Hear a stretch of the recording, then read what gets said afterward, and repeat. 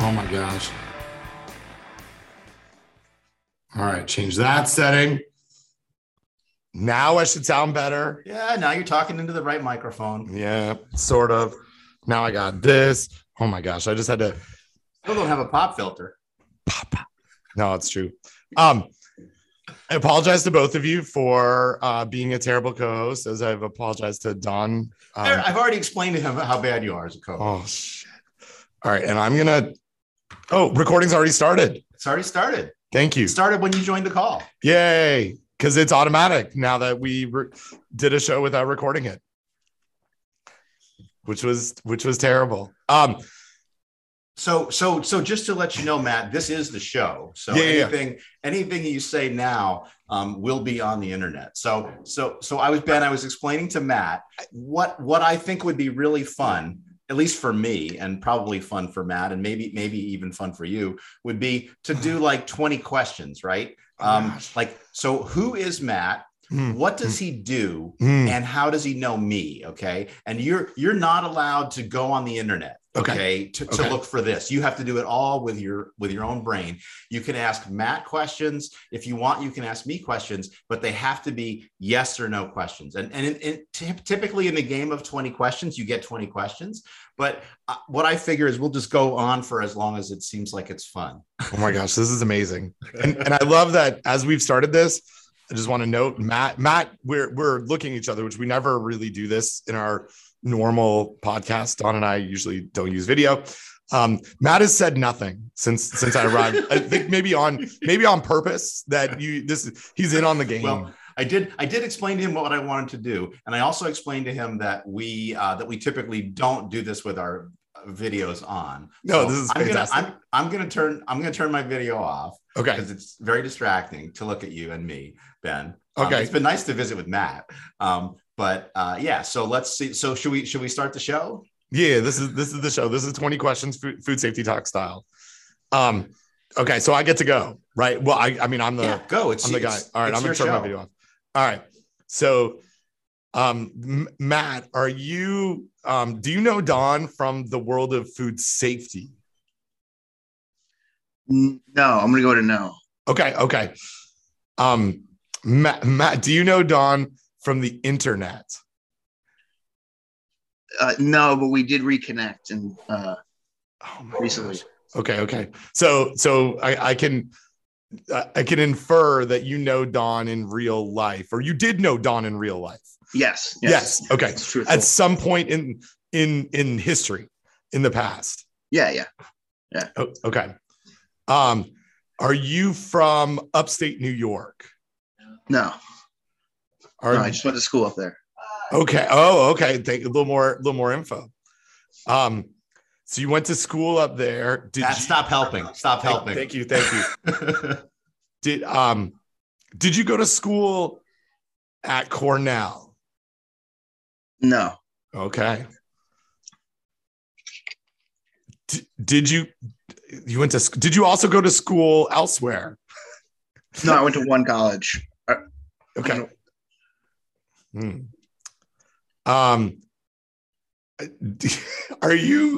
Do you know Don from the Boy Scouts of America?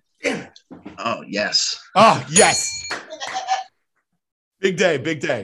Did you we're not keeping score, but that's 7 questions so far, approximately. Okay. And I feel like I'm narrowing it down here because So you know Don from the Boy Scouts of America. Do you know Don from the Boy Scouts of America and I can't use the internet, but there's a big hike where you go into a canyon, and Don was training for that a few years ago. Did you guys go on that hike together? So what he's referring to, Matt, is Philmont. I will tell you, Ben, I do not know Matt from Philmont. Okay. And did I get that right? You go for a hike in a canyon? It's not a canyon. It's just New Mexico. It's in New Mexico, exactly. Well, New Mexico is just a bunch of canyons and hills. World. I don't know. Yeah. Matt, as an aside, since you don't know Don from that, have you hiked Philmont as well? I have.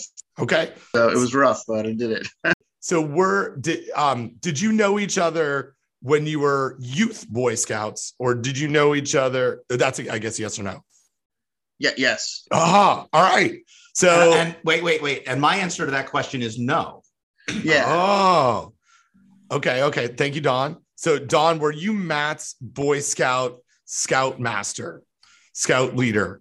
Well, so that's two different questions. Oh no! Okay. I thought that was the same thing. That's two questions. I think we're up to 11. Okay. I was not his scoutmaster. I was his scout leader. Okay. So what you're saying is like I'm on a path here that is good, but I have not yet nailed the event, like, or the most important piece of the relationship. Is that correct? Well, what I think, Ben, is you are not correctly evaluating our relative ages, okay? And also maybe you're hindered by your lack now of the American how the American scouting system works. Yes. That also is. Matt, in case you haven't guessed, Ben is not from the United States. He's from this country called Canada. Yeah. We have the beavers and cubs. And what else? I think you do something above that. Guides, maybe rangers. I'm not sure. There's something else. It's not scouts though. It's like scouts. Well, you know. So Matt, did you get the food safety scout badge from Don? Is that a thing? And did he award it to you? It's very possible. I don't know. That's not a thing, and he did not get it from. I was gonna say I don't remember my childhood that well. I was like, maybe, I don't know. Oh, all right. So yeah, I'm probably hindered by this. But what I feel like I'm getting as close as I'm going to get, Don. Is there a hint that I should have, or where should I go with this? Well, so of course, in typical fashion, the lawn service had showed up, not for me, but for my neighbors. So if there's humming that you hear in the background, no, you're good. That is my humming just stopped. Matt, well, hey, wait, do you listen to Food Safety Talk? Like, do you know, first, sorry, let me ask a more basic question. Did you know that Don had a podcast? No, not until recently. Okay, perfect. Okay.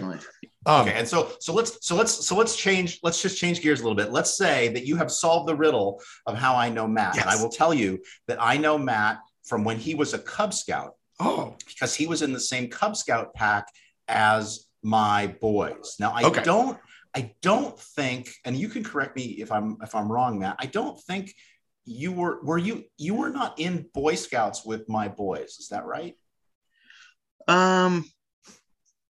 Were you which troop were you in? Number I can't remember. Okay, that's okay. I don't think you were.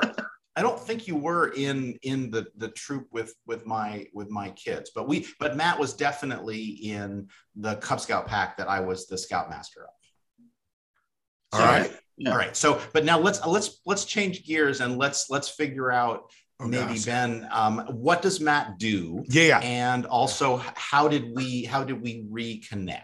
Okay. Okay. You've got the glimmerings of some answers there. Already. Yeah. No, that's kind of where I was going to go. Matt, do you work in the world of technology? No, I had a hard time getting the Zoom turned on. Okay. Matt, do you work in the food world? Yeah. All right. Matt, do you work do you still live in the Northeast? Yeah. All right. Do you work at a food company that we have talked about on one of our podcasts? No. Damn it. Until this episode. Yeah. Okay. Do you work? So you work in the food world. That wasn't really specific, but do you work in like food processing? Technically, like. Okay. Well, yeah, but Ben, I'll answer here for food preparation. Food preparation. Yeah. So okay. Yeah. So Ben, Matt does not work for typically what you and I would call food processing. Okay. Yeah. Matt, do you work in a restaurant? No, I don't work at a restaurant. Damn it. Do you Not what we would typically call food process. Matt, did you make a hot dog out of epoxy? Did you? No, sorry. Did you encase a hot dog in epoxy? No, but that sounds like a great gift for the holidays. Okay. So Ben, I've completely lost track of the questions, but let me, you were very close at one point. Oh no. And then you asked Matt a very logical question and he gave you a completely true and correct answer. But when he gave you that answer, he threw you completely off your mission. I keep feeling I give too many hints. So. Okay. And so on our podcast, have we talked about something, maybe not a company that you work for, but some topic that you're related to? I'll say yes, because it's a very confusing question for Matt. Because that's true. Podcast. Because you've not reviewed our entire catalog. I get it, Matt. I see. Not the whole back catalog. That's a big ask, you know? Right. Was there something specific on one of our podcasts that led you to reconnect with Dawn? No, I'll say no. Okay. Yeah. I think I'm going to give you a hint, Ben. It does have to do with podcasts, but it doesn't have to do with our podcast. And I'll just clarify now, because you were under an earlier misapprehension. He has no connection to DL Sledge. Matt is not a lawyer. He is not a disbarred lawyer. He has nothing to do with the field of law. But I think you want to come back to, I want you to focus, Ben, not on where he works, but what he does for his job. Oh, that will get you back on track. Matt, are you a publicist that pitch guests to podcasts? No. Oh man, that'd be a very embarrassing job. That would be, but I didn't want to judge. We all have our own paths, Matt. Now remember, he is in the food world. He's in the food world. Okay. Do you, and this is maybe me not knowing our back catalog, Dawn, did we mention something on a podcast that said we'd love to have someone who knows something about this on our podcast, whatever that is? And that's Matt. Nope. Okay. 100% wrong. So what I will say, did we hit 20 questions yet? Yeah, I'm so bad at this. Blown way past 20 questions. But I got the Boy Scouts. That was the Boy Scouts. Good. I was surprised you got the Boy Scouts, but that's good. Yeah. Was Dawn on another podcast where a podcast that you listened to? Yeah. He was on Cooking Issues, and I listened to on Cooking Issues. Yeah. Okay. Oh my gosh. Did you know on Cooking Issues was the topic related to your job, Matt? Oh man. Yeah, I think so. Yep. Probably more than likely. Okay. I hope so. Were you the host of Cooking Issues, Matt? Do you have a podcast? No, I don't have a podcast. No. Oh, Dawn, I give up. I feel like I've well. Yeah. So where you went wrong, Ben, was assuming that somebody like Matt would work in a restaurant. Now, what the question you should have asked, Matt, is, have you ever worked in a restaurant? Matt, have you ever worked in a restaurant? Yeah. Matt, are you a chef? Yeah. So, damn it. So Ben, I will put in the Zoom chat here for you Matt's company. Oh, this is awesome. Okay, and so Matt has a company called Chef Collins Events, and he doesn't work in a restaurant. He does unique dinners and pop-ups. Oh, I was right there. I was so close. There. You walked right up to the edge. You asked a question. He gave you a truthful answer. You did. And you just walked away. Well, this is awesome. Matt, this is great to meet you. We never have chefs on our show. This is awesome. Well, yeah, I guess food safety is you think about it all the time, making sure you're not getting anyone sick. Well, that's good. So I guess tell me what. Yeah, so Don, now that we're done with this ludicrous game, why don't you, Matt? Why don't you just get, and we can read we can read your podcast, right? We can read your website, but why don't you just tell us a little bit about yourself and what your career path has been? Let's say since I last knew you in the Cub Scouts. Catch us up. Oh yeah, for sure. So I went to Culinary Institute of America when I was 17. In upstate New York, went just for like whatever, a year and a half, 2 years, whatever it is. Graduated, then I worked in the city for about 10 years, had my own restaurant for like 2 years. And then I moved back to New Jersey and then didn't really know what to do. And I was like, well, I got to do something. And I started this business. So, it's easier to cook in someone else's house than buying a restaurant. It's easier just as someone say, hey, come in and cook, So yeah. Tell me more about that. So the business is going to someone's house, putting on an event for, small events, large events is whatever they're looking for. How does that work? Like, how do they find you? How do you build the menu? I'm fascinated now. I'm in. The whole idea is just customization. So it's like asking any preferences, allergies. You know what I mean? What's the special occasion? I like those people like wedding anniversaries and stuff. What do you have on your honeymoon? What's like a dish you have on, a day that's special to you, vacation or whatever. And you let people customize it to do whatever they want to do. Gluten-free, dairy allergies, like vegetarian, vegan. So, it's pretty much whatever with time of year, seasonality, and, just kind of have a good time, just constantly cooking different food, getting to try new things. That's awesome. Are you, do you ever do more than like an event a weekend? Like, do you have crazy times where it's like, okay, I got this thing tonight and then I got to prep for tomorrow as well. And it's like a madhouse. Yeah, it's been pretty crazy. I want to say the busiest weeks I've ever had is I've tied like 4 dinners like a couple times. Oh my gosh. So you're constantly like getting ready and then not getting ready, like, or whatever. Just like unpacking, repacking, cleaning, and are you reorganizing? So it's pretty nuts. Like last week I did like 4 dinners, and then cooked for Thanksgiving, but luckily it was just a small Thanksgiving, but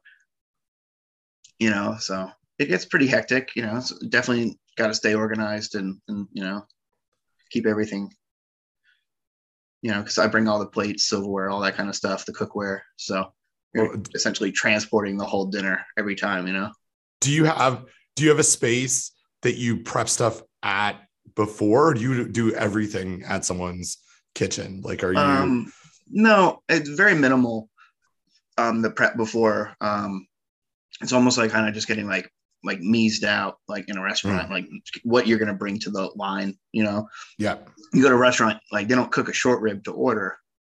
Right. So like certain things like that, you got to kind of, that's the only stuff you really have to do in advance. You know what I mean? You're not going to sear a steak at an offsite kitchen and then transport it to an onsite and slice it. You're going to, cook it from raw. So I learned a new, I'm going to try to use this in a conversation. I'm going to get meased out. Right? Yeah. Yeah, I know what mise en place is, but I've never heard anybody say meased out. So that's very cool. Yeah, I think they like marketed that like really hard to us when I was in culinary school or something. Where like we're all brainwashed. We watched like a meased out. That's awesome. So what's the what like do you do this all yourself, or do you have staff that help you with this, like when you get on site, or is this just a Matt show? Because it seems like a lot. Yeah, it is a lot. But yeah, I do parties of less than 6 by myself. Okay. It just gets overwhelming, like trips to the table, clearing, water, then so just like it's that threshold where it's like, oh, this is just too much for me. And so do you I mean, so 6 or less you'll do yourself. Has it ever been a sad situation where one person just asked you to come and make dinner for them? Oh, Maybe that's a nice. No, that's too creepy. So I've never done that. Damn it, have at that's least off one the table. person that wants to be around. You're saying that's off the table. All that right. seems like a date. Like, could you? I just invited you over to make dinner for me. Thank you. Yeah. Yeah. You do couples, Matt. Is that right? Yeah. I'm in the next year. I'm gonna just probably do it like on the slower days, like Sunday to Wednesday. Yeah. Because it's just it's almost like you break even if you're lucky. Yeah. So this is really fascinating. So what's the, why did you make the move out of the sort of bricks and mortar restaurant to this? Like, this seems like a really cool business. But it's not something that I think folks like in our world in food safety think about when we think about, food service and chef, and a chef. So how did you make this transition? Like, what was, tell me a little bit more about that. Yeah, it's just, the capital to like start a brick and mortar, like it was kind of, you look at like Uber and stuff and it's like, well, how can I run a business that makes sense, like without investing a huge amount of money. And so that just kind of worked. And obviously it's like being able, like anyone can call me up, hey, in a couple months I'm having a dinner, I'm having some people over. And I think that's cool, because a lot of people think private chefs is like, oh, I work for this one family and I cook them breakfast, lunch, and dinner X amount of days a week. So it was like trying to find a little balance of like, how can I, have pretty much anyone call me up and be like a client instead of like marketing to like, I don't know, like someone with a crazy amount of money. Well, and it's cool. Like, I'm just looking through your website about sort of all the past events. It's got to be really dynamic where you can, I would assume that in the culinary world and bricks and mortar, you probably reach a point where you're like kind of doing the same thing over and over again. And there's a lot of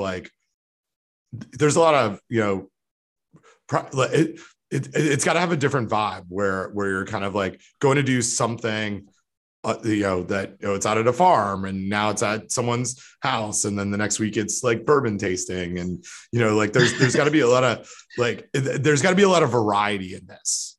Yeah. It definitely keeps it interesting because you're doing something different all the time. You're cooking on someone's electric stove. You're cooking on someone's, like little griddle plate they have, how much oven doesn't even work. I gotta go. How much do you hate electric stoves? I don't know. As long as they work. Some of the higher end ones aren't so bad. Mm-hmm. It's actually interesting. Have you ever used an induction cooktop? Yeah, they're nice. Yeah, you just can't pick up the pan, but right. The heat control's fun. You know what I mean? Because you're making pasta and then you remove it and it just totally is easier, like just to get it instantly cold to like emulsify something. Oh, cool. So you said that if it's less than 6, you do it yourself.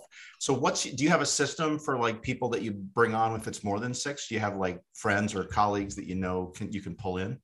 Yeah. I've had a bunch of different people come and help. It was my girlfriend and my sister at first, and then I started bringing people on.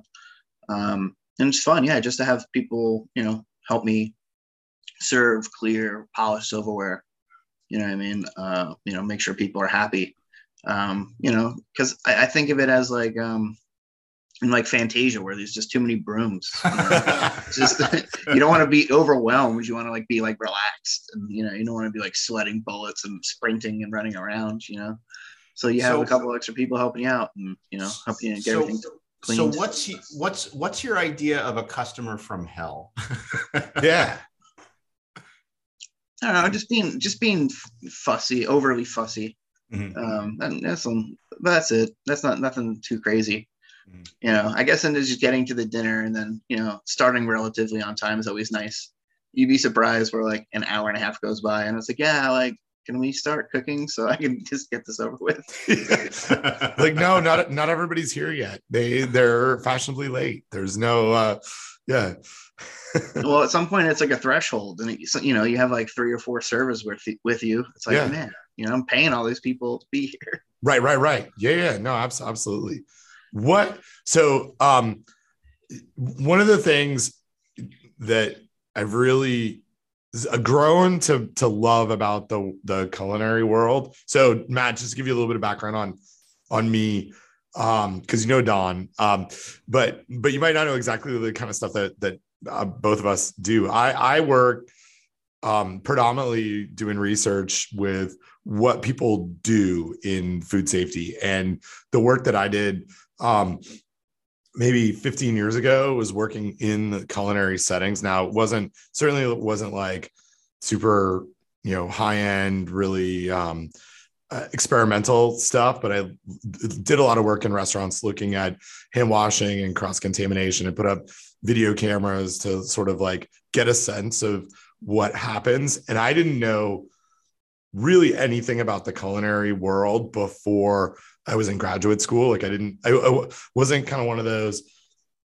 folks who had a chance to work in that setting. So I ended up volunteering, like literally as a dishwasher in a local bar and grill, to understand more about it. And I really fell in love with the world, like just the team aspect of it, the creativity,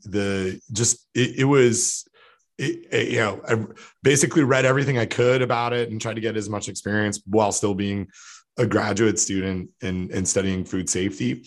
And over the last like 15 years, I've spent a lot of time working with chefs and restaurant operators here in Raleigh and here in my state around different creative things that they want to do and the food safety aspects of it. And so the things that I'm like, that I didn't know about 15 years ago that I've spent a bunch of time on in the last, let's say 8 years, are things like fermentations, cooking sous vide, doing, we've done a little bit on freeze drying, thinking about like just different new techniques that people use. Is that something that you also dabble with? Like, are you like all around the new, not new, but sometimes it's really old techniques, but those different types of non-traditional food preparation? Not too much. Maybe fermentation for sure. But maybe not so much like spearification or anything too wonky. Yeah. Obviously, certain items, everyone was on that sous vide kick for a while, but certain items are still fun to do, like lighter poultries and stuff, if you're making a terrine or something, or, want to separate egg yolks, I think using a circulator is perfect. Yeah. That's the kind of stuff that I've like really enjoyed about this like food science, food safety, culinary interface, is that the sort of using the science to get the type of experience that someone wants and like trying to push the edge. One of the, like my favorite stories, I've told Don this, I teach a class to health inspectors around specialized processes. And that's like where I want to go with some more questions, like experiences around health inspectors. But a lot of times someone's coming in and trying to apply the food law, the food regulation, the food code, but doesn't really understand the science behind what someone's trying to do. And so we do a lot of like, hands-on stuff. And I remember working with a restaurant operator here in Raleigh a few years ago who was looking, you mentioned short ribs, who was looking to do like a 48-hour beef short rib cook at like 118 degrees and like really, really low, really like, from a food safety standpoint, too low, but also ended up like exploding the bags because, they left them overnight and it was the right incubation temperature for some of the spoilage microorganisms. And he said it was just like a mess. Yeah. Just like totally. Yeah. He came in the next day and it was like on the ceiling. That's fermentation, Ben. The magic of fermentation. Right. just not really the kind of bugs you want to be fermenting with. Well, and yeah, exactly. And this is the thing that I and Don and I think are really like-minded around this. we exist in this food safety world where a lot of the answers are no, that's unsafe, you can't do it.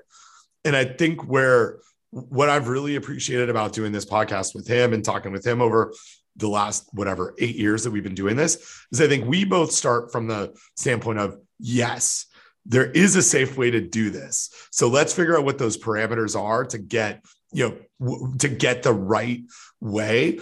And sometimes we find, you know what, it's a no, but it's at the end, like to get exactly what someone wants. We can't do it safely, but I think, yeah. Yeah. Well, I'll say we start from the idea of, look, people are doing this anyway, right? Like one of our infamous episodes in our back history is called Raw Milk Hamsterdam, because we're both fans of The Wire. But we both believe that if people want to consume raw milk, our job as food safety professionals is to find out what can we do to minimize the risk of that. It's like saying, well, sushi is raw fish and that's not safe, so therefore no one should have sushi. No, that like our thing is, well, like, is there a way to have sushi and have it be safe, right? And so we always, like Ben says, we start from the premise of yes, or at least from the premise of people are doing this, right? And so let's try to figure out, what do we know about the science? And often we know something about the science, and then often we don't know something about the science. And we're like, well, that's a really good question. We need some science to really dig into that, right? Probably I can tell you that short ribs at 118 Fahrenheit is not good, but how low can you go with short ribs and not get explosion on the roof of your kitchen when you come in the next morning, and yet still get the quality that you want? So, yeah.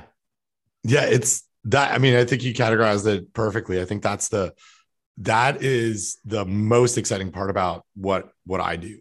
It is really just that, like, we don't have a perfect answer for this, but let's talk about it. And what I've felt, and this is where I wanted to sort of ask you about your experience with inspectors and your experience within the culinary world and how food safety is viewed. I feel like over the time that I've been involved in this, there's been a shift of less no right away and more yes, let's figure out the safe way to do it, which has been really like that. It's easier to get there than it was 15 years ago. And that might be who I work with here in my state. It might be the types of chefs and operators that I interact with. But when I started, it was, we want to cure a bunch of meat and we're going to hide it. And hopefully we don't want the inspectors to find it. Yeah. Hopefully we don't. But now it's about, wait a second. Okay, there is a way to cure meat safely and we can get what we want.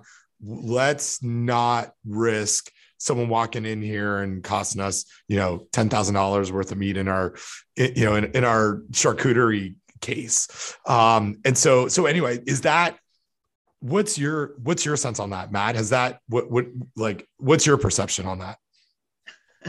It's such a loaded question. Yeah. I mean, that's what we're all about.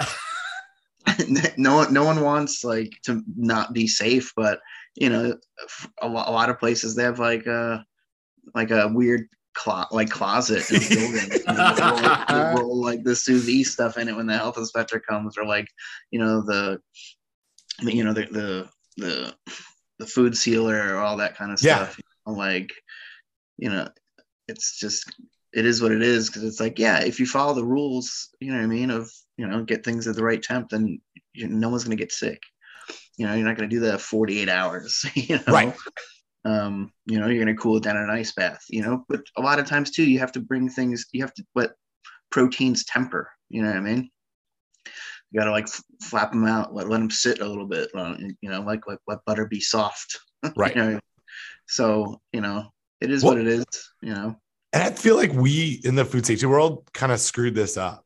Like I think because of the real command and control, shutting restaurants down, finding people, depending on where you are, it's all different in different spots. I think the food safety world forced chefs to be underground on this and put stuff in a closet because it was easier to not deal with it.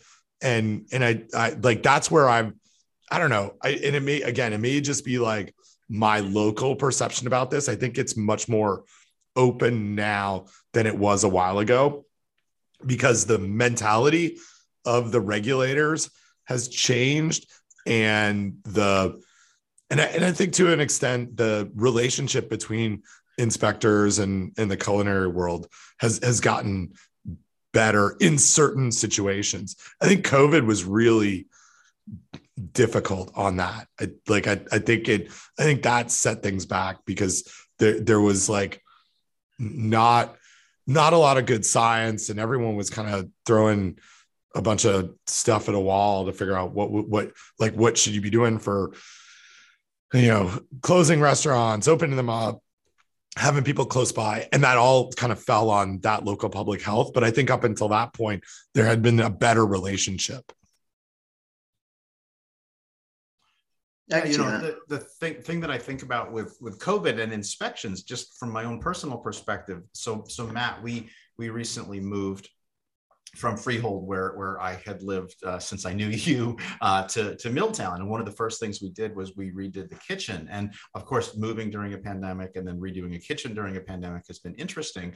But it's really like building inspections have really changed with the pandemic, because basically the contractor that did the work came in and took photos and videos and then sent those to the building inspector, right? The building inspector never physically came to inspect my kitchen. Now I'm sure that is not exactly a model that would work for food safety and for restaurants, but certainly somebody somewhere sitting in an office made the decision, we really need to prioritize what our building inspectors do, and maybe having somebody go and put physically present in a kitchen that's been renovated by a contractor that we have a lot of history with might not be a priority, versus something that is less of a priority, or at least send us the photos and then we'll decide whether we need to come out there. I don't know if that's like if something like that would even be possible right with restaurants, but I want to come back to this idea of health inspectors, and like Ben said, Matt, like we've never had an actual real chef on the show, and so it's great to have you here. So what can you, don't redact any classified information, but what's the worst experience you've ever had with a health inspector? Yeah. No, it was actually really dining as like a patron was my worst experience with a health inspector. Wow. Cool. Tell me more. I just went to a restaurant to get some pizza, some friends, and the health department came in. So we just sat there for like an hour and 15 minutes. They wouldn't make our pizza. Oh my God. I cook in front of the health inspector. And I was like, dude, we've been sitting here for like an hour and a half. Can we just have a pizza? Or should we just leave? Because they just did a health inspection while like after we ordered. So they like wouldn't make the food. Whoa. Jeez. See that? Terrible. Yeah. Well, and so Matt, I did some research with, I don't know, a while ago, asking restaurant operators whether they did stuff differently when the inspector shows up, and then asking health inspectors, do you think it's different when you show up? Right. Like, just kind of like understanding more about the system. And we did interviews with, I don't know, it was like 40 or 60 restaurants. And I heard something really similar to what you just said. This was a guy, I was doing this in the Midwest in Kansas. And guy said, well, when the health inspector shows up, I take all my staff and I put them on break because I don't trust that they can do stuff. And so it's like one dude running like a full service restaurant. And so I'm like, well, does that, being I didn't know how to phrase the question. I was like, does that like slow service down? And he's like, oh yeah, but I'm really good, I can keep up to speed. And I was like, yeah, I don't know, you just put like 5 people on break for an hour. I don't, and the inspectors, okay, but that like right there's that kind of like highlights that problematic relationship, right? Like I don't want to take the ding of whatever they might see, and I don't know, so we're just not going to cook anything. Like, yeah, no problem. Yeah, we're not cooking anything here. These people just keep giving them drinks. Like everything's fine. Yeah, which is not the system. That's not what it's like. That's not what the system's supposed to be, right? Like that's fascinating. And the whole thing too, it was like a pizza. So it's like, yeah, what are you gonna mess? There's not a lot of stuff going on. So you know what I mean? Like how you open up the thing to take some cheese out. I don't think the temperature is going to shoot to an unhealthy number, but It's just like the paranoia, I guess, is they won't cook. I don't know. It's weird. Oh man. Well, Matt, we put you on the spot here for quite a long time. And I know it's Thursday night. You probably are working tonight. So, but did you have any questions for us about anything you've always wanted to ask a food safety expert about? Oh man. See, we're totally I'm not a morning person. Yeah, I know. I'm so sorry, Matt. No worries. Yeah. I should have thought of something. No, it's okay. I should have been more prepared. No, it's okay. I didn't warn you there would be homework for you. I warned Ben there was going to be homework for him, but work for him. But I definitely listened to a little of the back catalog and just checked out a couple episodes. And I definitely went to the ones that I was interested in. To hear someone's opinion about. Well, so let me ask you this. Let me put you on the spot a little bit. Which were the ones that were most interesting looking to you? I don't know. I guess just things like we were talking about, health and safety and all that stuff. And, before we're talking about the sushi, the sushi grade fish, meaning nothing quality wise, it's just like some dude's opinion. Oh, it looks like a nice fish. It's good marketing. Yeah. Just, I don't know, just hearing like what is safe. Cause that's something that's been going on for a while. Like, do you wear gloves? Like with a ready to eat food? Like, oh no, but it's sushi and they don't. And you're like, okay, well, it's like one or the other. We're doing it or we're not doing it. So to speak. So it's just been strange, it was something I thought it was interesting. Because, there's a lot of different opinions, freezing the fish to kill the bacteria before the fish. Then why are you buying a high quality, cost per pound fish to cut it and then freeze it and then thaw it and then cut it? You know what I mean? Like, why would you go buy a tuna that's, $60, $70 a pound and freeze it, And with the, you think you're like, you're trying to pay for the freshness, right? Like that's so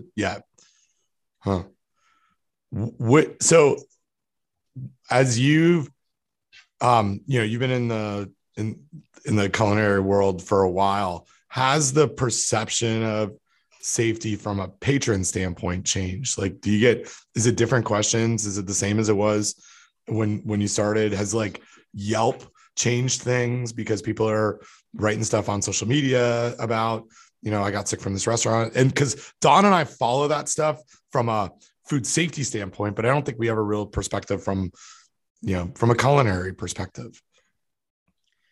I don't know. I've worked for a lot of like corporate restaurant groups, and I feel like they're very much about image, especially in the city, the grade rankings. You like have to have an A. You know what I mean? Yeah. If you want to be like taken seriously, no one wants to go to a restaurant that you're like, literally the city was like, it's dirty, it's gross. Right. Yeah, the food's really good, but they got a C on their last inspection. Yeah.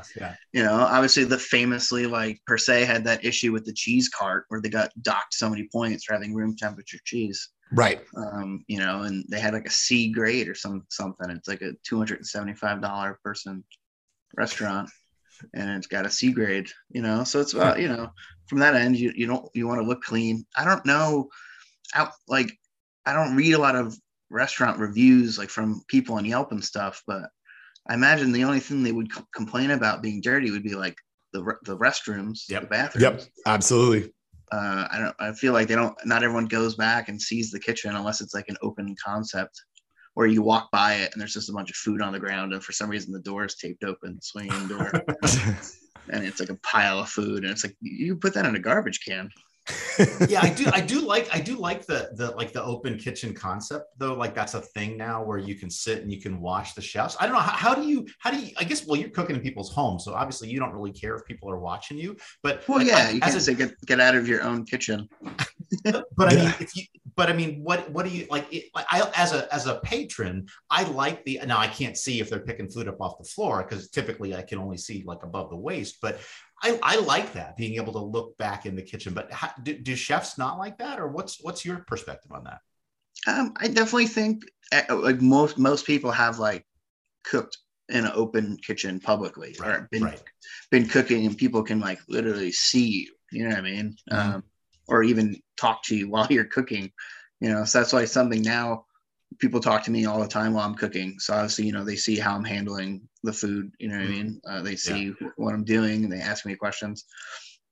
And they're like, well, how can you talk to me and do it? Like, you don't miss a beat. And it's like, well, you know how many open kitchens someone's talking to you while you're cooking or like prepping the food, or even just being a manager while you're cooking, someone's asking you a million questions. Yeah. While you're cooking. So yeah, my perspective as a chef is you have to really be good at multitasking, right? Because you got a whole lot of stuff going on. And if part of that is a stream of conversation, well, that's just par for the course, right? Mm-hmm. Yeah, I don't know. I don't think anyone has an issue. There's not many things I can think of that are better executed by like having poor sanitary habits. So and like there's no advantage of being secret. You know, I guess. You know, so I don't know. I don't think you should have anything to hide. You should be able to cook directly in front of somebody while talking to them. Yeah. You know. Do you, Sorry. What's your and I'm sure this has probably changed over your career, but what's your favorite dish or what's your favorite meal to cook? Oh man, whatever I'm gonna eat. Nice. Nice.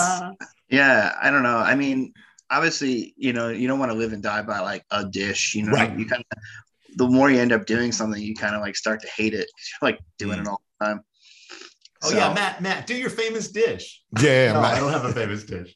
Well, what's funny is I try to do new stuff, and then I'll do a dish, and like they'll like one of them so much that when I come back, they're like, "Oh, you have to do that again."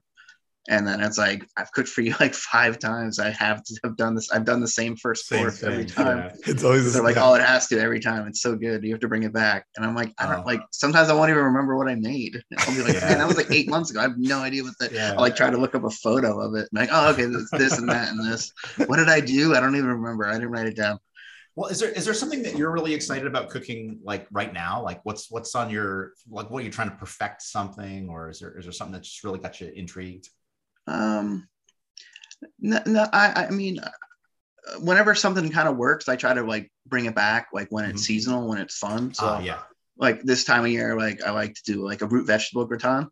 So it's just kind of like whatever rutabagas, parsnips, you know, kohlrabi, turnips, you know, potatoes, and just like classically layer it like a bunch of layers and then press it.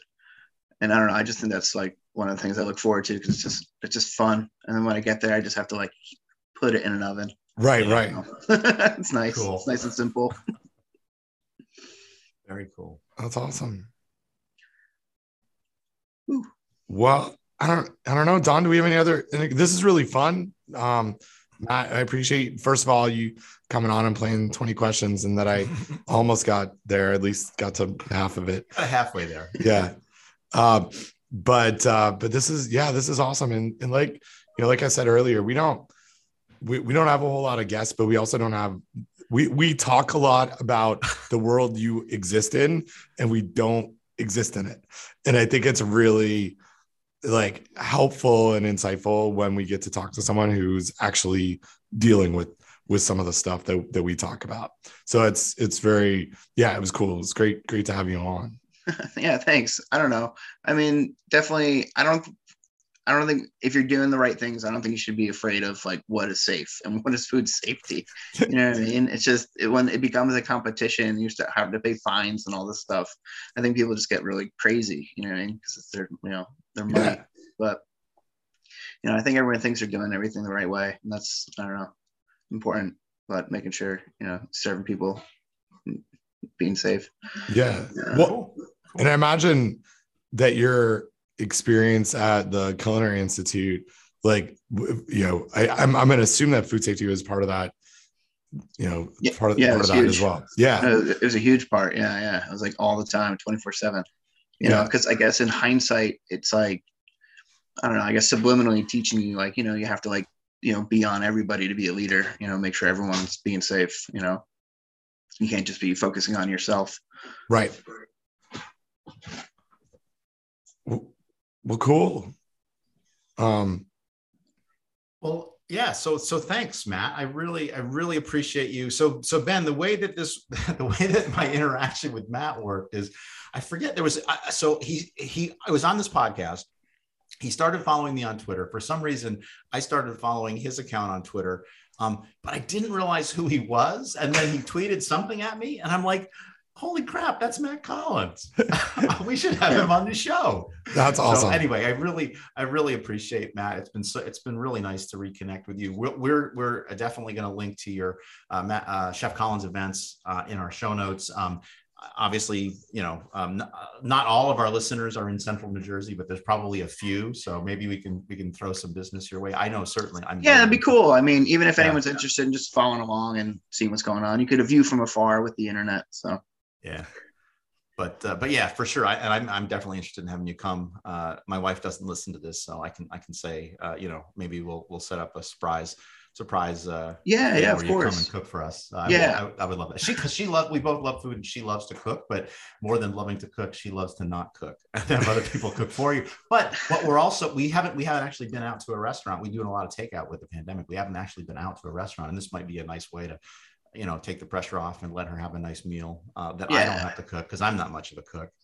It's been good letting people reacclimate to society that way. They have me over as a guest, and then they feel okay going out to get something to eat. So I'm like the baby step. I'm like exactly baby steps. Perfect. Perfect. But, for sure. Awesome. Well, yeah, Matt, thanks for joining us, and just appreciate your time and appreciate what you do. And very, very cool to have someone from Don's past to come and join us. Now I'm gonna have to figure out who to surprise him with. Yeah, it was great. Happy to come on and be the other side of the wheel, be the nice, cool, calm, collective food safety guy. Because sometimes I'm a little eccentric online, and then I'm like, you want to be taken seriously too. No, we really appreciate it. And we would love to have you come back sometime, and we'll try to schedule a time later, because it was already I already felt like I was imposing by saying 9, and then Ben wanted to move to 8:30, and I really feel like we're getting the calm, cool, and collected, and maybe just a little bit tired, Matt. But it's been so it's been so cool having you here. And I'm like one of those bad joke T-shirts. Don't talk to me till I had my coffee or something. Right now, I'm like half awake. Awesome. All right. Well, thanks, Matt. We appreciate you coming on. All right, guys. Thanks a lot. I'll talk to you soon. Bye-bye.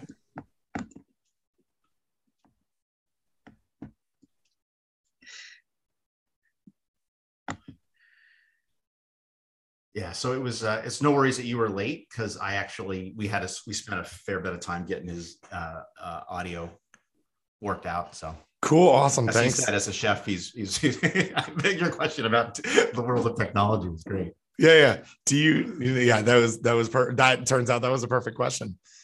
That was awesome. That was cool. Really cool to have him on, and good job, Don. What's up? Well, thanks. My memory of him is as this little impish little kid that had trouble following the rules, and it's so weird.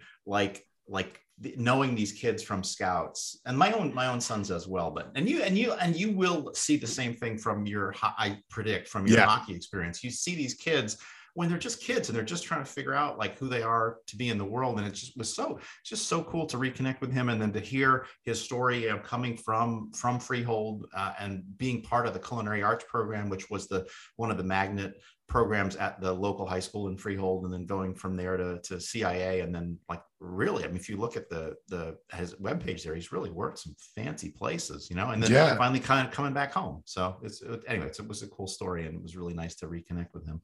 Yeah. And I was blown away when I figured out who the Twitter account actually was. It's oh, I know him. That's super cool. Little redheaded kid. Yeah. And you're like, wait a second. This is someone who I've known for a while. Oh, that's very cool. What was I going to tell you? We should. And you want to do some follow-up? You want any stories you want to talk about? Well, yeah, of course. I'm going to pull up the thing that we have. The Dropbox, as people say, as we say. Show notes. Yeah, the show notes. But funny you say that. I think I probably just listened to that same episode of Rec Tips where the show notes are the show notes, and they mean the show notes. They mean so many things. So this was. So I'm gonna I'm going to tell you. So we just got finished with Thanksgiving. We posted a episode right before. This was the first Thanksgiving, Dawn, that I didn't answer any food safety questions, like at all. Whoa. Yeah, is that weird? So I now, because I was late to the podcast, it's because I got this new role that's all like out there.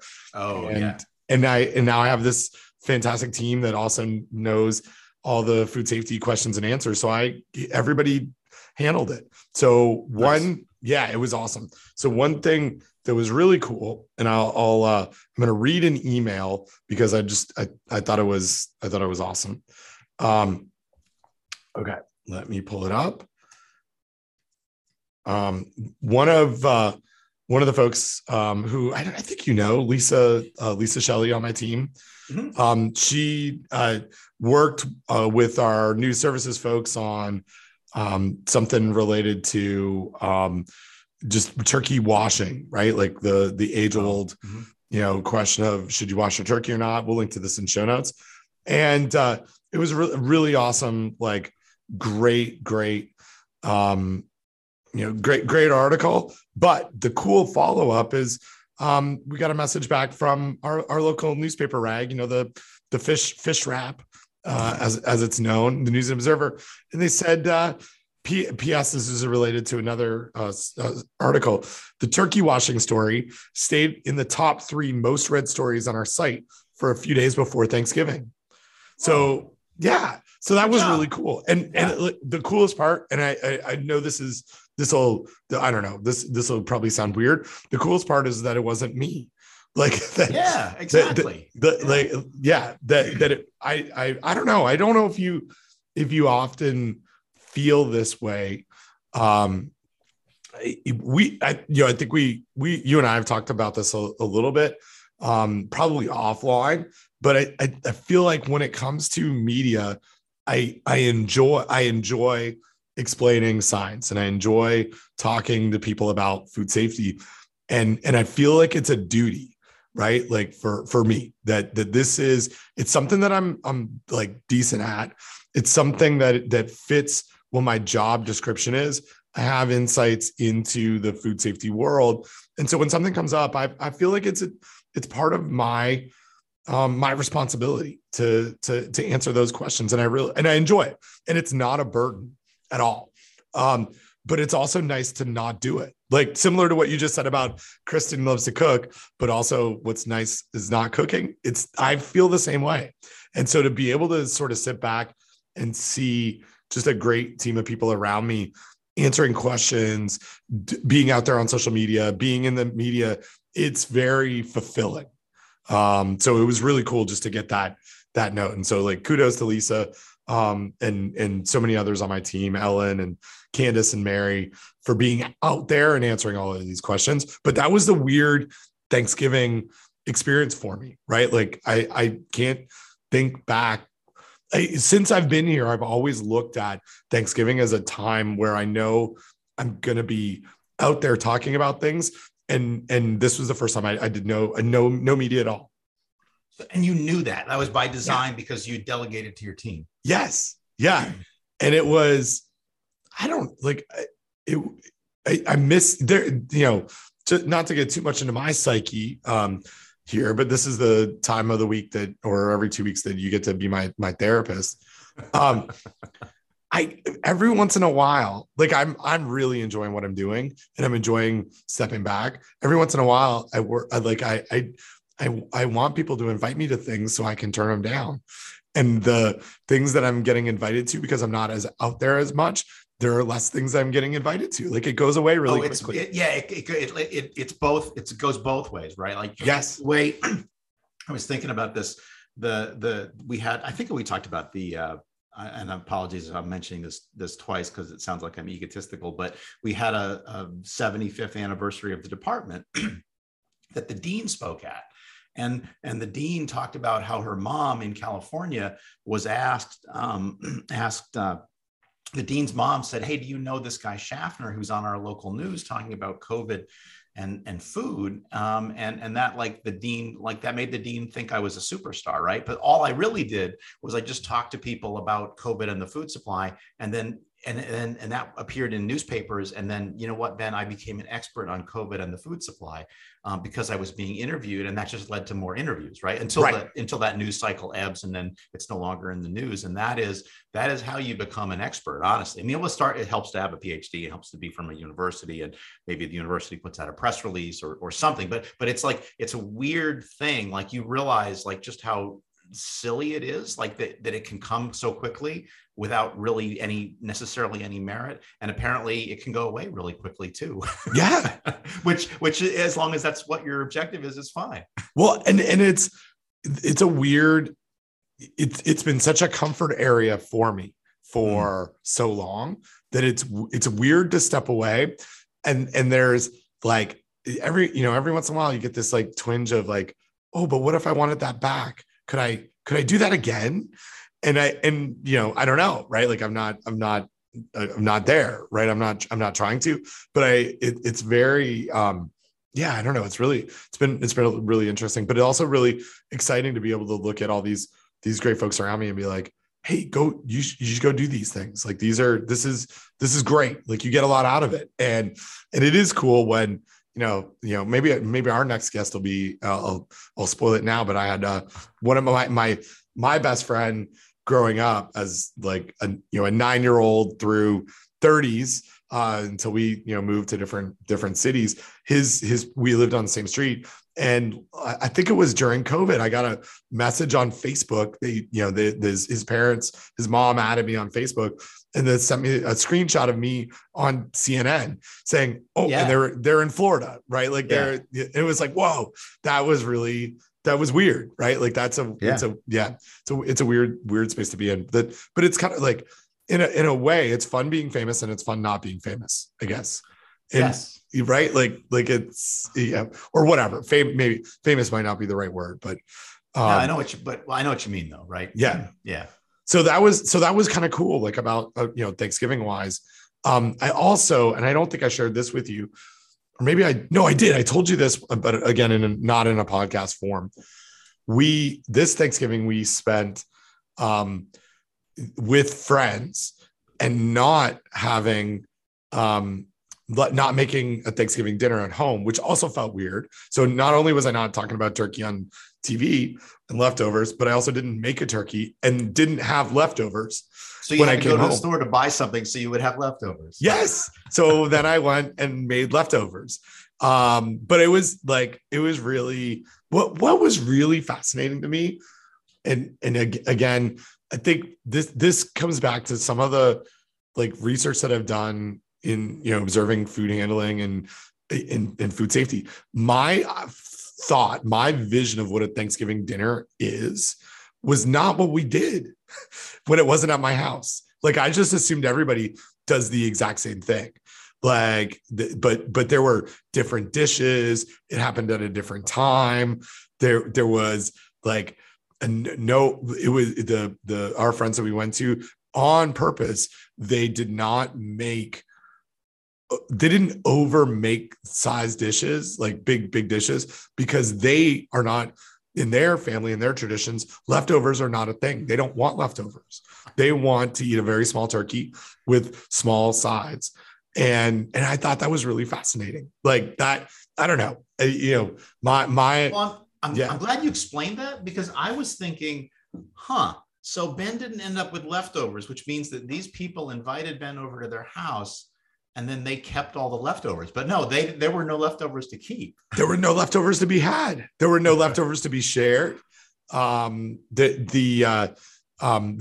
tradition is to take what very minor amount of leftovers they do have, and they turn them into turkey pot pies. And so we did receive a turkey pot pie, which was lovely. Wow. Yeah, nice. That was different. Like I'm used to like 5 days. Enchiladas. Yeah, turkey enchiladas. 5 days of just like congealed gravy that I'm microwaving, which I love. Everything about it. So that was different. Like that was a weird. I don't know. It was weird, and it was great. Like I don't want to. It wasn't like it was a problem at all. It was great. It was fantastic. So but it's good to get not necessarily out of your comfort zone, but just to see how somebody else does Thanksgiving. Yeah, absolutely. And can I tell you the like, and I don't think they listen to the podcast, so I'm getting close to on. You can tell. Yes. You know what was not at Thanksgiving? It's 20 questions, Don. No, I'm going to tell you right away. And I'll tell you, I'm going to lead in with a joke that only you and I and like 7 other people are going to get. It was like a John Roderick Thanksgiving. There were no mashed potatoes. Oh, no mashed potatoes. No mashed potatoes. Wow. Right. Wow. And again, this is one of those situations where it's like, maybe they would come to my Thanksgiving and be like, why are all these mashed potatoes here? Right. Like their perspective in their family, maybe there's never been mashed potatoes. Maybe someone doesn't like mashed potatoes and we didn't know that. Right. Like you don't go to someone's house and ask, did you leave the mashed potatoes in the oven or on the stove? Right. Like, or where are the goddamn mashed potatoes? Right. So I want to, like, I kind of want to know the story behind no mashed potatoes. Like, why is there not more gravy? Did you listen to Monday Roderick? I did.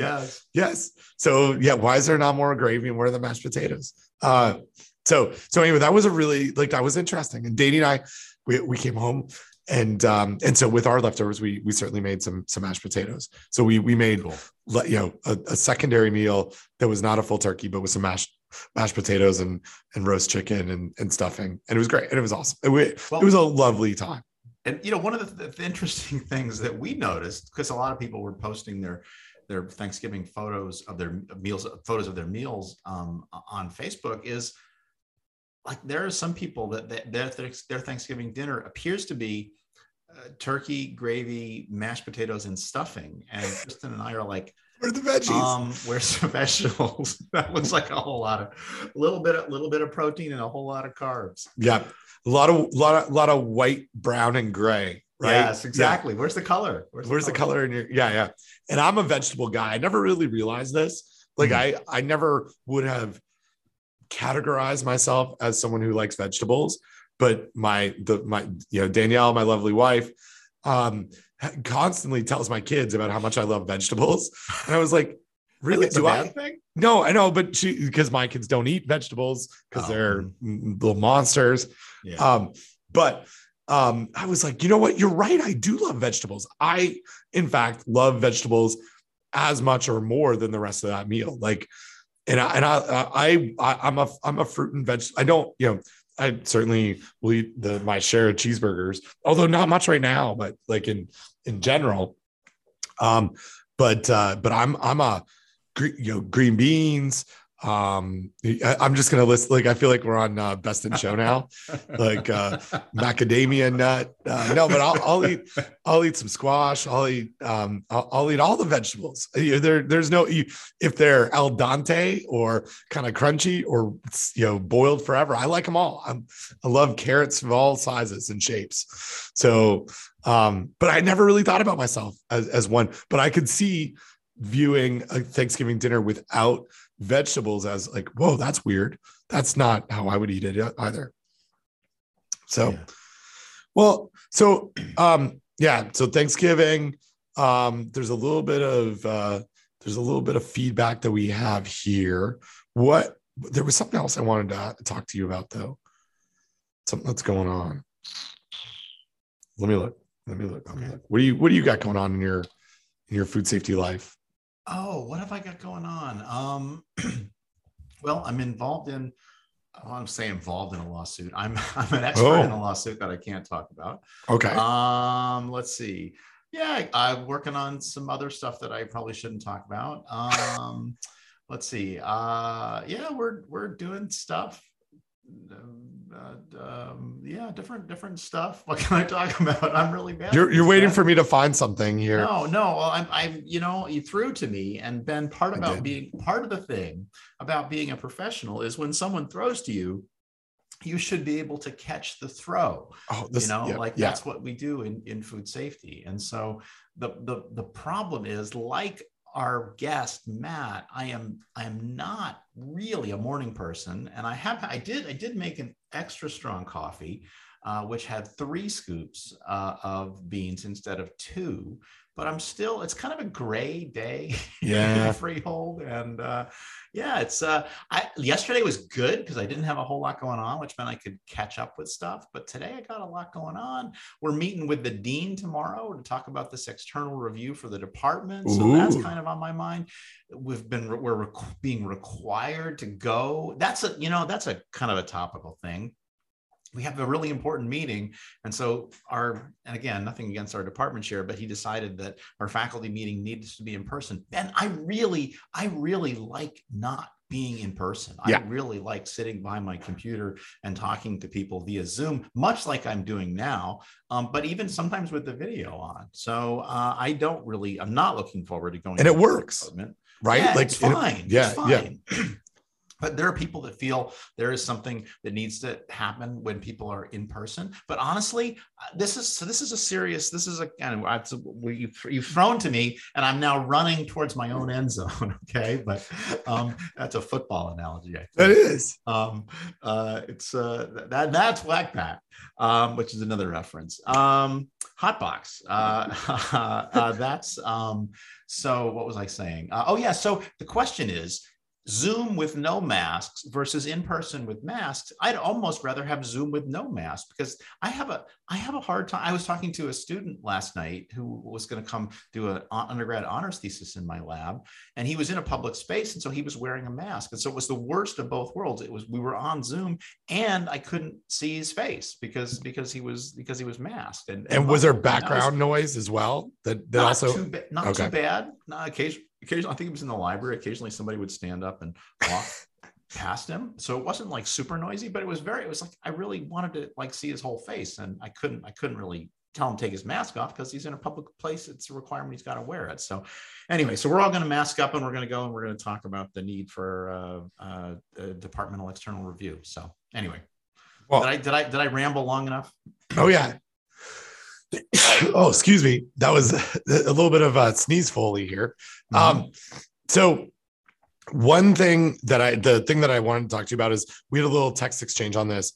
There was a food safety news article a couple of days ago about what to do with your refrigerator after a food recall. And I thought that let's talk about this. Yeah, this is the type of thing that is well suited to food safety talk and not risky or not, because we need to dither on this one a little bit. So I'm gonna we'll link to this in show notes. I think this probably came directly out of a some sort of a CDC like press release or something. So it says it's by News Desk, so it means it was picked up somewhere.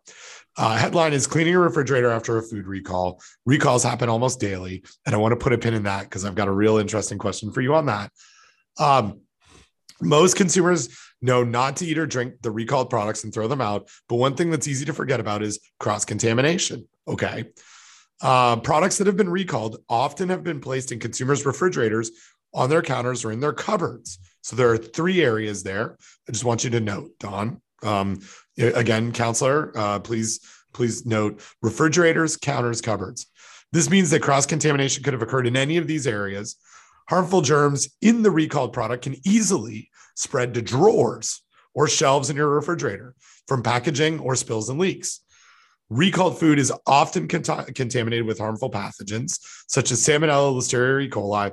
This means that after a recalled product is sat in your fridge, it could contaminate other items in your fridge with one of these dangerous pathogens. So here are some tips. Let me fast forward a little bit. Throw out recalled foods or any other food stored with it or touching it. Put it in a sealed bag in the garbage. This is step 1, by the way. If the recalled food was stored in a reusable container, wash it with hot soapy water before reusing it. Step 2, Dawn, empty your refrigerator. Take all the items out. Empty the rest of the items in your refrigerator. Take the shelving, drawers, and any other removable parts out. But also be planned for this, because don't leave this unrefrigerated food out for more than 2 hours. Then wash removables parts, wash the shelving, drawers with any other removable parts, dry, clean and sanitize the inside of the refrigerator. Dry it. Don't forget to wipe inside the doors. Option 1, use a bleach solution, then put your shelves in, put the drawers and food back in, and then don't forget to wash your hands. Dawn, this seems like overkill. Ben, I just went onto the Food Safety News website to look at the article that you posted. And it says it's waiting to be approved by Food Safety News. But what I wrote, Ben, is as a food safety professional and risk assessment expert, I never do this. Yeah. So what's great, what's wild about this is there's only one comment that exists there that says, "Thank you, News Desk," which might be some like AI person or troll or something. Not troll, bot. That's the word I'm looking for. So Dawn, can I deconstruct the just lunacy of this a little bit? Yes, more, because I'm not sure how much deconstruction it needs, but there is, and I did add this as a topic for our other podcast, Risky or Not, and I would love to do it there, but this is bananas. So Dawn, what if bananas? Tell me about what if your food was, let me go through all the caveats, right? So let's oh my gosh. Okay. Step number 1, throw out the recalled food. Okay. Step number 1, the first phrase, throw out the recalled food. I think we can both agree that's a good idea, right? Well, let me go. This is where I'd like to throw caveat number 1. Dawn, how many recalls exist because of mislabeling or allergens? Oh, yes. So good point. Right. So that is, and you and I actually, I think I actually have data on this because we did a little bit of preparation for another podcast about this. It's not the majority if we look back over the last couple of years, but it is about half. So yes, every day a recall happens. Do I throw out mislabeled products if it should have had a milk, declared that it had a milk out as part of its ingredients? Not in my house because I don't have anybody with a milk allergy. Yeah, no, that's a really good point. And this is clearly not talking about just food safety recalls, because the first sentence in the article is recalls happen in the US almost daily. And if that is a true statistic, but the only way that gets to be a true statistic is these are recalls that are class 1, 2, and 3, not just recalls for, this article is implying that all recalls are for food safety, foodborne pathogens, right? Right. And it's just simply not true. Well, and I think it's really fascinating. This is where we get to deconstruct this whole thing. I think it's really fascinating that the second line is most consumers not to eat or drink these recall products and throw them out. But if we said to the author, News Desk, of this, but what about allergen ones? I think they would say, oh, well, people would know not to throw those out if they don't have the allergy, right? I don't know. Well, you're making assumptions here. And I think Bill Hallman has some data that shows that second sentence is not true. Most consumers don't necessarily know. He did a survey around the time of the first big leafy greens outbreak that was linked to spinach, showing that no, people had it in their refrigerator, they didn't throw it out, and some of them ate it anyway. Right. Yeah. And it's so anyway, let's assume I don't know exactly what they're talking about with recalls, and I have a recalled product and it was for an allergen reason. Can you imagine taking everything out of your fridge and then washing all the parts because I had recalled food in there? Like, that's just silly. We do that on a semi-regular basis, like a couple times a year, because the fridge is dirty and it needs to be cleaned. Yes. That's the only reason we do it. But it's not related to whether I had recalled, even if it was like heavily laden with pathogens, right? So, and I think I want to give a shout out to our friend Linda Harris, who provided this to us at somewhat no context, because I think she said, what do you do with do you clean out your refrigerator after you have recalled food? And then she sent us the article. Yeah. Where we did. Yeah. What I would say is, like, what are the times when I would clean out my fridge? Well, when it's obviously dirty, when it hasn't been cleaned out in several months, right? Or honestly, if I had a non-recalled meat and poultry product that happened to leak. right? Exactly. I knew where you were going. My hand hovered over the bell because that exactly right. Like what makes let's say it's a pathogen, and I'm fired up about this, Don, because I think it's stupid messaging. Let's say you have a bag of leafy greens that has Listeria monocytogenes on it. And let's even say that Listeria monocytogenes has been linked to an outbreak. Is that, and this is the podcast that we do called Food Safety Talk, where we can talk about, is it riskier? I would say that the package of raw chicken breasts or chicken thighs that I know I have in my fridge right now, because it's what we're going to eat for dinner tonight, that I assume has, Campylobacter on it and in it, and or salmonella at a lower rate. That just having that in my fridge is riskier than having the recalled leafy greens with Listeria monocytogenes in my risk calculation, in my assessment, in my fridge. And I think that this is the part that is like, I would love, let's put a beacon out there for someone from CDC who works in this area to talk us through how they would handle, should we not be cleaning and sanitizing with the same thought process, cleaning and sanitizing every time I put chicken in my fridge, because there are pathogens. Let's make that assumption here. Should I not be removing everything and doing this every time I put it in my fridge with the same level of logic of what's in this article? Am I going too far, Don? Do you think I'm being no, right? I think you're exactly right. Recalled food is often contaminated with harmful pathogens. So is unrecalled food.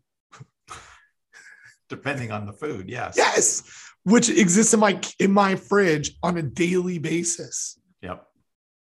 So I think this is where things get stupid. And I'm sorry if I'm going too much on this, but I think that someone wrote this thing, and this actually falls on a similar conversation that we had, I think probably on text, about reheating leftovers. Yes. Right? Like if I'm going to make a cold turkey sandwich, I don't need to reheat my leftover turkey to 165 and then re-chill it. Right? So just saying, if you're going to eat leftovers, always reheat it to 165 misses the complexity. And really, it's not even complexity. It's the context of how we eat. Someone who wrote this doesn't have a fridge. I might be going too far now, but right, I don't know. Maybe I'm just overly fired up about this. No, it's a classic, but it's a classic thing that we love to rag on in this podcast, because it's, there's just like I don't think it's helpful, right? I mean, right. It's not helpful because it alarms people, it exhausts people, and it confuses people, I think, right? It's just like, the good news is the bleach step is optional, Ben. That's great. But it's just it's well, and I can see why, right? Like we talked about this, right? It's just like, well, okay, I can see why we want to be careful. We don't want people to get sick. Yes, it's well intentioned. That's the thing, Ben. It's well intentioned, but ultimately, is it really helping? And I would submit to you, it's not really helping, because who's this for, and is anybody really following this advice? I guess, right. I've got a lot of questions. Well, and I'll continue to make the argument, which is probably the same thing I just said. This is not risk-based. This is right. not, it's absolutely not risk-based. This, so like if someone, and again, we know lots of people at CDC and we know lots of people all over the place, but if someone wanted to come out and debate this with us, I would say, okay, so they might say, well, it's an increased risk because this is a recalled food. Maybe, but go see allergen recalls. Okay, fine. You've got me there. Now, is it really increased risk because it's recalled food because it's been linked to an outbreak? Has the storage of this food in a refrigerator increase the likelihood that someone gets sick from this food? Give me data on that. I don't think that exists. If it's leaking, if it's unrecalled leaky chicken versus recalled leaky chicken, I think the problem is leaky chicken, not right. The recalled product. Right. But, and if it's recalled leaky chicken, that's a higher risk. So here would be the hierarchy. Not leaky chicken, not leaky recalled chicken, leaky not recalled chicken, and then leaky recalled chicken would be the top, right? Yes. Yeah. And Don, what's crazy is I understood exactly what you said, and absolutely. So did you also see me like moving my hand? I did. Up and up. Yes, I have a visual of you. But here's my favorite part, Don. The headline is cleaning a refrigerator after a food recall. The second paragraph, and again, it said, put a pin in this, and I will reread the first sentence of the second paragraph. Products that have been recalled often have been placed in consumers' refrigerators. Okay, great. You're going to tell me how to handle that. On their counters or in their cupboards. Dawn, do I need to do this on my counters and my cupboards as well? You're only telling me about my refrigerator. If you're really concerned about recalled foods, you've told me that there are 2 other places that this food might have been. And I think that this is a 5-second rule issue to me, right? That someone in their mind says, well, when it's on the counter, it's probably on that counter less than it's in the fridge. Does that really matter?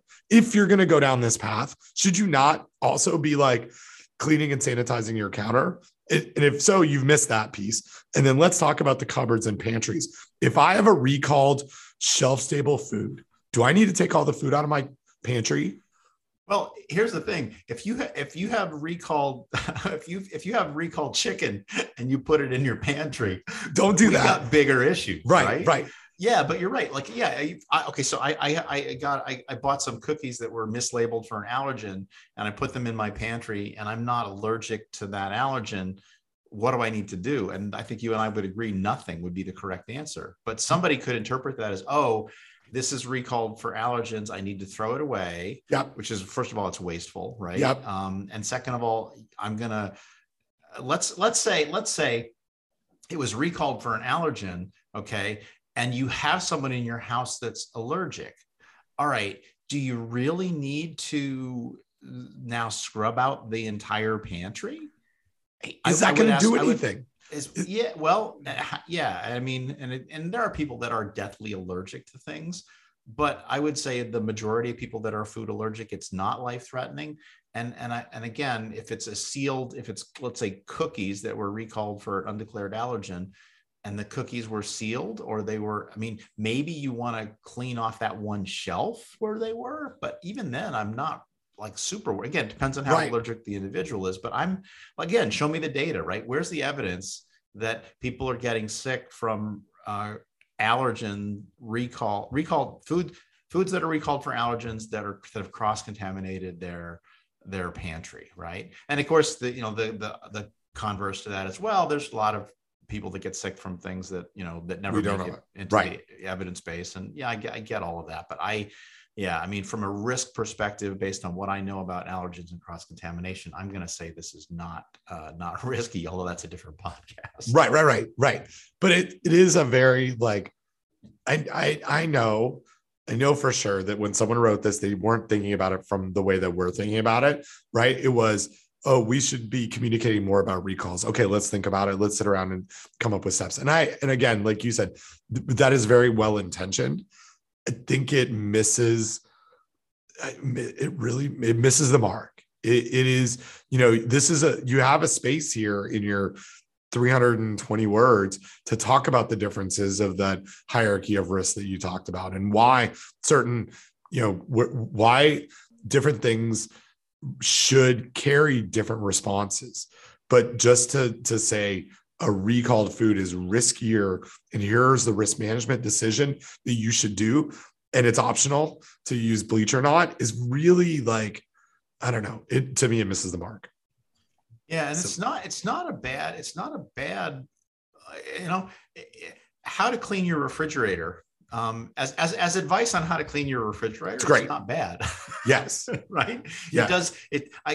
Yes, I do agree that you should empty your refrigerator, put them on a counter, try not to leave them out for more than 2 hours, take out the shelving, wash them with hot soapy water. Don't run cold glass shelves or drawers under hot water because the glass could crack. That's great advice. Yep. Right. Let them come to room temperature first. Okay. Maybe just run them under, warm water first, warm. I don't know. I mean, I'm not a glass expert, but clean and sanitize the inside of the refrigerator, dry with a clean towel. I mean, this is great advice on how to clean your refrigerator. But but the trigger is it misses the mark there, I think. Yeah. So that was a good one. So what do you think? FDA, B, CDC, D minus? D, C plus? I don't know. Is it an F? It's not an F. It's not an F. It's not an F because, as you say, there is some good stuff in here. It's just, it's not B work. It's C or D level work. Yes. It's similar to a paper I reviewed recently. I wouldn't know anything about that. No, not at all. Anyway, thanks to Linda for sending that to us, because it was one that I had not seen, but good. And this is the thing that I think is really, I don't know where you said this. It was in some like forum where you and I talked together. Maybe it was on another podcast about how you've changed your approaches and views over time about, answering things like USDA says it to let's deconstruct the risk about this. And this is one where I appreciate Linda sending it to us, knowing that we would talk about it, but also that her message of, I think this is silly too, right? Like that. Well, yeah. Yeah, it's one thing for you and I to say it's silly because that's what we do on this podcast now. But for what, and so I like to divide, microbiologists are lumpers and splitters, Ben, and I tend to be a lumper, but in this case, I'm going to do some splitting. I divide the world into normal people and food safety people, right? Because food safety people are not normal. But within the world of food safety people, I would say there's kind of like radical I don't know, what would you call this? Radical deconstructionists, yes. Radical libertarians, radical milk Amsterdams, Ians, and then the normal food safety people. And I would put Linda in the normal food safety people category. And so for her to see this and say, wait a minute, and send it to us, I think that's telling, right? Right. For a normie, not normie like Linda. Yeah. No, totally. And so it's great for us to be able to talk about it as well in more depth. Okay. So the next thing I wanted to talk about with you was there were a couple of recalls over the last month for like foreign objects in food. And I will find some and link to those, but there's been glass and like tomato sauce. I think there was some plastic in rice. So Dawn, had a foreign object experience. Oh my, tell me more. Yeah. So, and it's not a product that has been recalled, and I didn't do anything about it. And actually thinking back about it, that maybe I should. So I purchased some, I like berries. I've been, as I said earlier, I'm a vegetable guy and I'm a fruit guy. And over my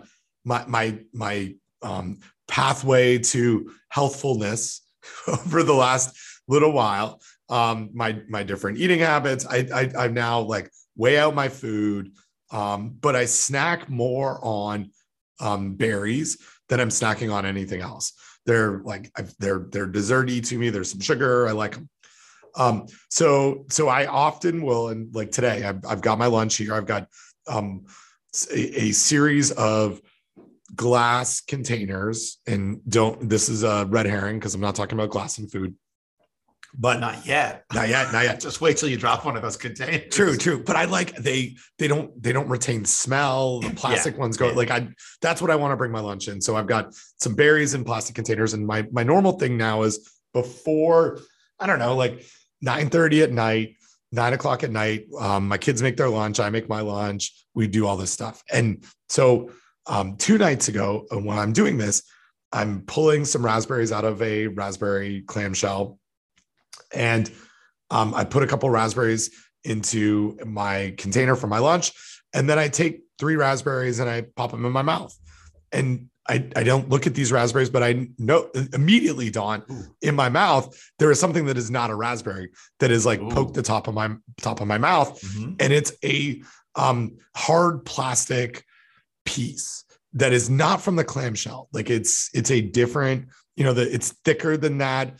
It's bigger than like a punch out. It must have come somehow in the packing, world, but it went in my mouth. And I thought,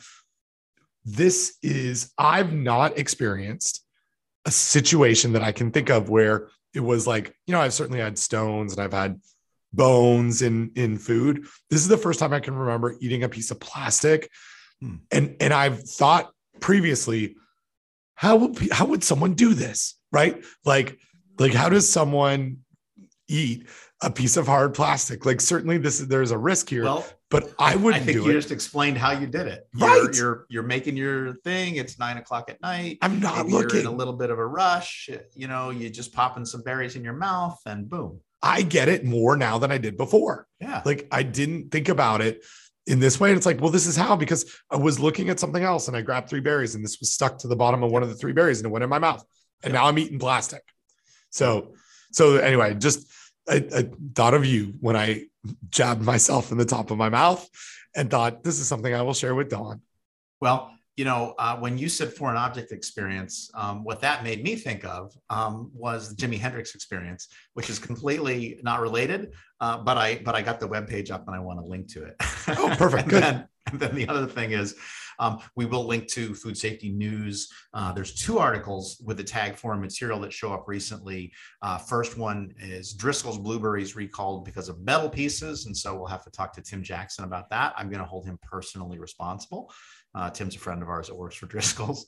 And then, does he still work for Driscoll's? I think so. Yeah. He doesn't work for the other company that he used to work for before. No, I think it's Driscoll's. He works for Driscoll's. And then also from November 16th, Kool-Aid Country Time drink mix is being recalled because of metal and glass pieces. There you go. A couple of different foreign recalls. Nothing about Ben's raspberries and plastic. So did you? So you obviously you did not chew and swallow. You spit it, right? Spit it out. Yeah. What can you tell me about the piece? Do you still have it? What color is it? What shape was it? No, I threw it out. It was clear plastic and it was moon shaped, like a D. Like it was, but it wasn't.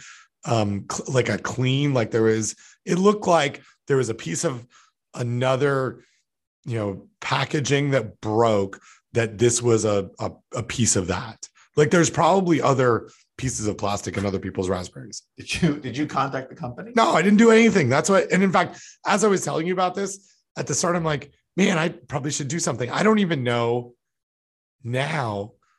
This, here you go. Food safety person did this 2 nights ago. I buy raspberries probably 2 or 3 times a week from multiple grocery stores. I don't know even which ones that these were. I don't even know who to call. Well, and because if you had taken action in the moment, would you have known? Because you had the bag in front of you. Yeah, I had the clamshell in front of me. I would have known this is where it was from. But I don't even know. It could have been from, one of 3 grocery stores that I shopped at last week. Yeah. Wow. So I'm terrible at food safety. Yeah, well, that's okay. Yeah. It's funny. This reminds me, we used to, back a long time ago, I was doing some food safety training for a large New Jersey bakery. And as part of it we were doing GMP training and HACCP training for them. And as part of the training, the first thing we would do is they had a box of stuff that people had found in their food, and we passed it around to all the people in the class. And it's great. I mean, just like somebody put part of what was probably somebody's dentures. And oh my gosh, different kinds of things. And it was because it was it was the company's own internal stuff. And it would be okay. Well, I think that's a good message. Let's send the message. We don't want this to be in our food. Right. So it was always a very impactful exercise. Oh man. Well, there you go. There's the foreign objects experience. So before we leave this, you and I think, we were in Seattle together Did you and I go to Jimi Hendrix's gravesite together? Yes, we did. We did. Okay, good. I was thinking about this because Facebook, for all its evilness, is very good at showing me music videos, and that I like, of just a very eclectic bunch. And of course, it knows which ones I watch, and so it sends me more of those. And there was one that came up recently from Jimi Hendrix, and it reminded me of the time that we went together to visit the grave of Jimi Hendrix. Yeah, we did. I know I went. I knew we talked about it, but I couldn't remember if we actually went together. But that, yes. Yeah, and I think there's even some photos. Yes, there definitely is that are on our iPhones. Yes. Oh, awesome. Hey, so I have a hard out in 10 minutes. Yeah. So I'm just getting you towards the finish line here. Is there anything else that you wanted to talk about that we haven't chatted through? I have mostly just been looking at my screen and not looking at the Dropbox. So I'm good to go. If you're good to go. Yeah. This was an interesting one because it kind of came about suddenly, and I wanted to put the focus on Matt but it was nice to do this other stuff. Yeah, here's the webpage for it. It looks just like we saw in our pictures. And yeah. Look at that. Cool. So let's I think that's a show, man. I think that's a show. All right. Well, as awkward as I signed on when I was late, I will awkwardly sign off and say, all right, Don, bye. Bye.